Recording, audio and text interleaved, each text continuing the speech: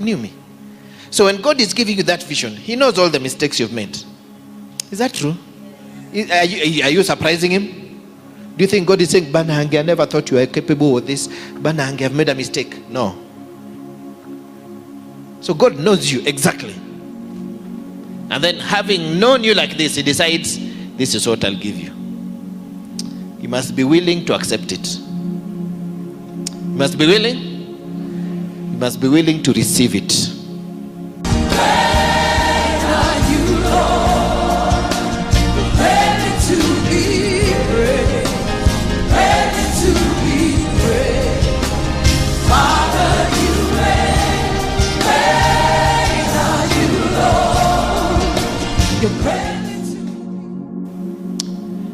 Number 2, sacrifice. Sacrifice. You must secure your breakthrough with a sacrifice.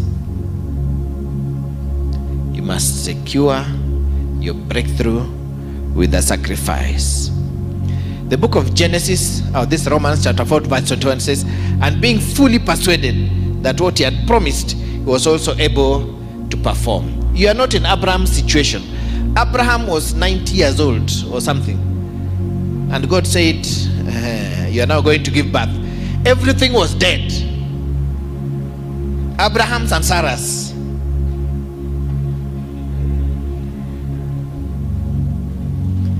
Hello? Everything was.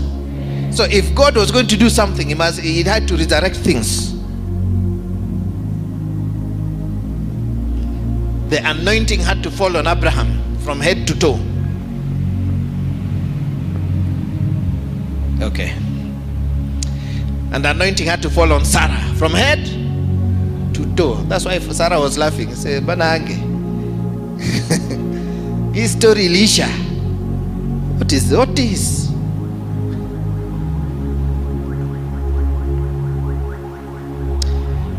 In the book of Genesis chapter 15, let's start from verse 1.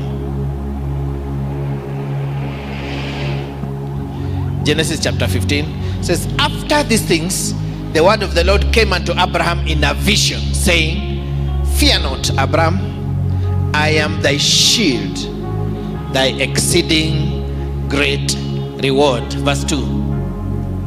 And Abraham said, Lord God, what wilt thou give me, seeing that I go childless, and the steward of my house is this Eliezer of Damascus? Abraham saying, God, you're saying you're my exceeding reward. Where is my portion? You see, Abraham saying, I want to go to the next level. What will you give me? I have no child. Verse 3. Then Abraham said, look, you have given me no offspring. Indeed, no one born in my house is my heir. Verse 4. And behold, the word of the Lord came to him, saying, this one shall not be your heir, but one who will come from your own body shall be your heir. Verse 5. Then he brought him outside. You see now, God said the problem with this person doesn't have vision. If I'm to bless him, he must first of all have vision. I must first of all give him a vision. So he brought him outside and said, look now towards heaven and count the stars, if you're able to number them. And he said to him, so shall your descendants be. In other words, if you want to see where you're going, go check out, see, look at something. Keep the vision always before you. Keep the vision always before you.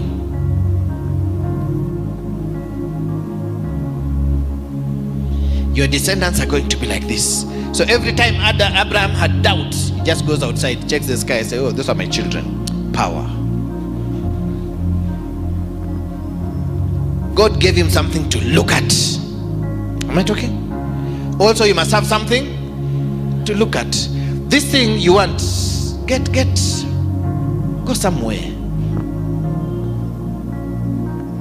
Go to a car range. Take a photo with a Range Rover. Am I talking? Put it as your screensaver. So every time somebody is calling you, you're looking at it, say, look at me now. must look at it. Why? Because what you look at, you become. What you look at, what you look at, what you look at, where you look at, your body takes you there.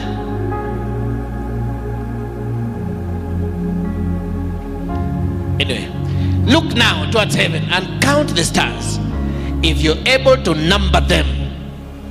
And he said to him, so shall your descendants be. Next. And he believed in the Lord, and he accounted it to him for righteousness. So in other words, after you have looked at that thing, then you must look at yourself and realize you're righteous. Don't give the devil opportunity to give you reasons why you cannot qualify for God's blessing. It is by the blood of Jesus. It is by? It is by? It is not a requirement for you to die for people. The one who was supposed to die already died. Number 7. That's why the Bible says one of the first armor of God you must put on is the breastplate of. Before you get all other armors of God, the first one you put on is what?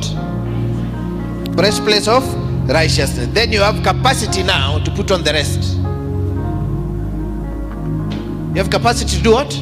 To put on the rest. So the army of the old Roman army, when they were dressing, the first dress they would put on is the breastplate, because every other thing would hang from there. Am I talking? Every other thing hangs from that breastplate. If you don't have the breastplate, you don't have where to put the sword, you don't have where to put the helmet, you don't have where to... Am I talking? You must have the breastplate in place first. Say breastplate of righteousness. Breastplate of righteousness. Breastplate of righteousness. You must not agree for anything to take that one away from you. Even you. I said you must not allow anything to take that one away from you. Even you. Even yourself. Even your conscience. Your conscience must not condemn you. The Bible says if your conscience condemns you, God is greater than your conscience. So you must have that breastplate of righteousness, because every other thing hangs from it. Say here. Say here. Now the brilliant thing is that righteousness is a gift. Is what? What do you do with the gift? You receive. What do you do with the gift? You receive. Righteousness is a gift. Once you have put in place righteousness, then you know now you are worthy. Are you worthy because of yourself? No. In fact, if you think of yourself, it's called self-righteousness. It's called what? Self-righteousness. Sometimes God allows you to think nonsense of yourself so that you can think everything of Him. You know, the biggest problem with a Christian, especially those Christians who God is using powerfully and they feel they're very holy, is that they start thinking it has something to do with them. No, these people are shaming the body of Christ. As we fast, we are serious with this thing. We do what? We fast. I am a prayer machine. Have you had people call themselves like that? I am a prayer machine. If you see all this move of God, it is because of my prayer. You have to be careful. You're crossing the border into self-righteousness. At your very worst as a Christian, when your own contribution to this matter is -15, you need God. Is that okay? You need you need to put your righteousness aside and collect that one of God. Also, at your very best, when you think you are contributing everything, you pray for 3 hours every day, you fast for 30 days a week, you do. At that time, you need to remember, you need to put your righteousness aside and take that one off God. Otherwise, pride will enter you and think, mighty men of David. Some scriptures start coming into your head. Mighty men of sons of valor. Those are us. You should not play with us, bana. We are serious with these things. Angalia hawa. Hata wajui wokovu ni nini. That's why sometimes God ashames everybody and uses the one you thought God would never use. Because the ones whom he could use, they have already entered. Because God used somebody once. Do you know why God is able to still use us continuously? Because after God uses us, I know, it was not me. If I was to choose me even now, I would not. I know people who are better Christians. I would choose them. Is that okay? So pride, I can never say, I am better than you, that's why I go. No. You choose the righteousness of Jesus. Am I talking? So this takes away your unworthiness, because it was not about you to begin with. God will bless you when you realize it's being blessed on the platform of Jesus Christ. Am I talking? This is easier said than done. People say, yes, I know it's on the platform, but inside their thinking is them. People are wicked. Inside they are proud, for real. They are raising us, oh God, it is you alone. Inside they are thinking, look at me now, I'm so spiritual. True story. People try to impress God with their spirituality. The most spiritual being is God. How will you impress him with your own? Say here. Say here. So this is easier said than done. That's why once in a while God will allow you to mess completely, so that you realize, Banange, I'm a human being. I need God. Jesus, you are my Lord and Savior. It's true. Otherwise, utakuja hapa pulling your nose at us. Look at them. They don't even know how to pray. When did they last fast? Look at these big-bodied fellows eating every day.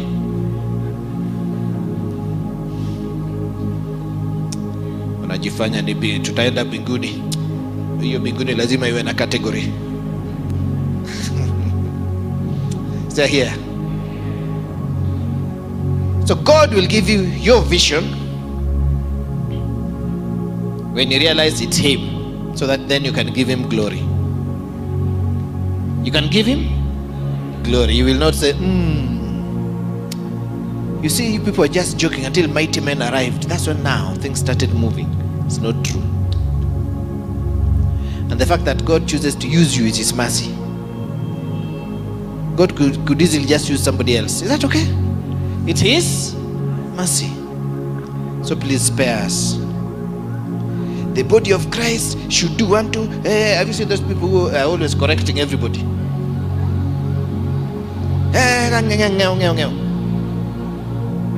Please.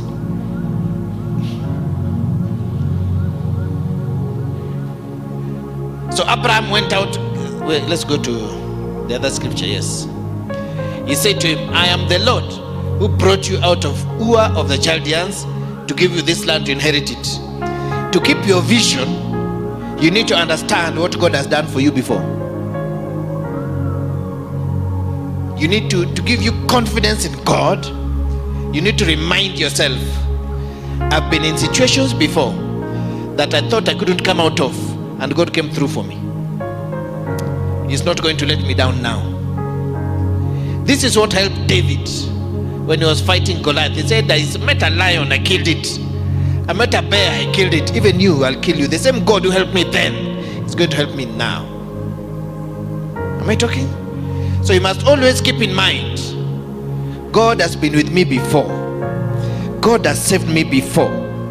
God has rescued me before. Even in this situation, the same way he rescued me that time, he's coming to rescue me here. Say here.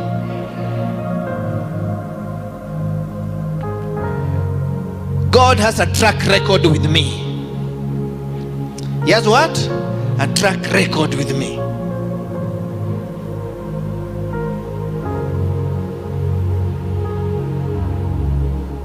He has a track record with me. He's not going to leave me alone now. He's not going to let me down. It is God who is doing it. Do you know why Christians fear to pray for the sick? So what if they don't get healed? I will be ashamed. It means if they get healed, you will take credit. True? If you're going to feel the shame if nothing happens, you're going to take the credit when something happens. It means for you, it is not about God. It is about your reputation.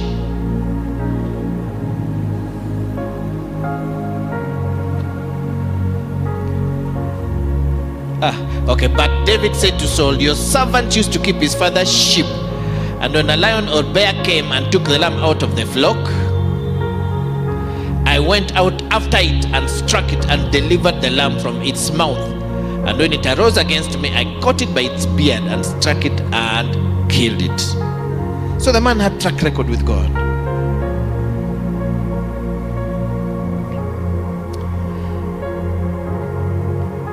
Your servant has killed both lion and bear, and this uncircumcised Philistine will be like one of them, seeing he has defied the armies of the living God.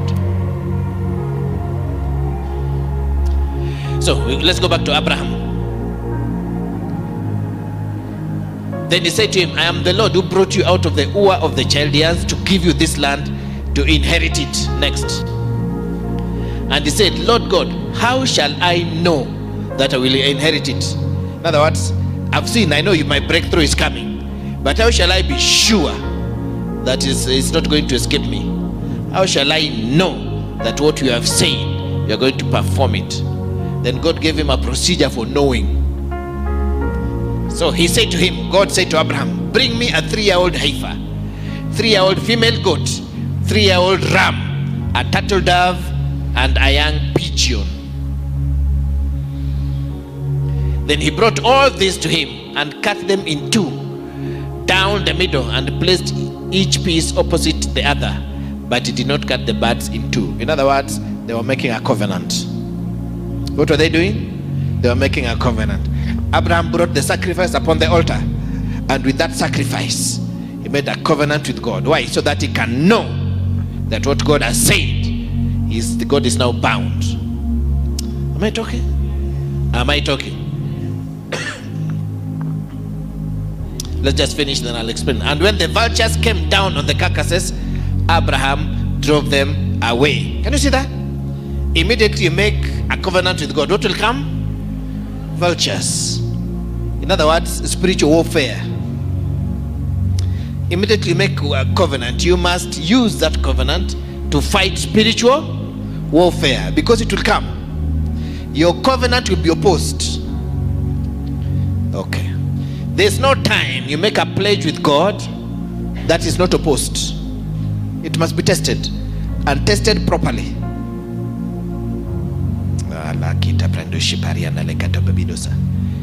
It is your duty to make sure the birds of the air don't eat the seed of the word.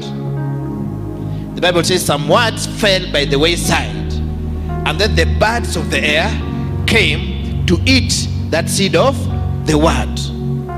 So what you're making a covenant with here is the word of God. Is that okay? The birds of the air will try to come and remove that word from you.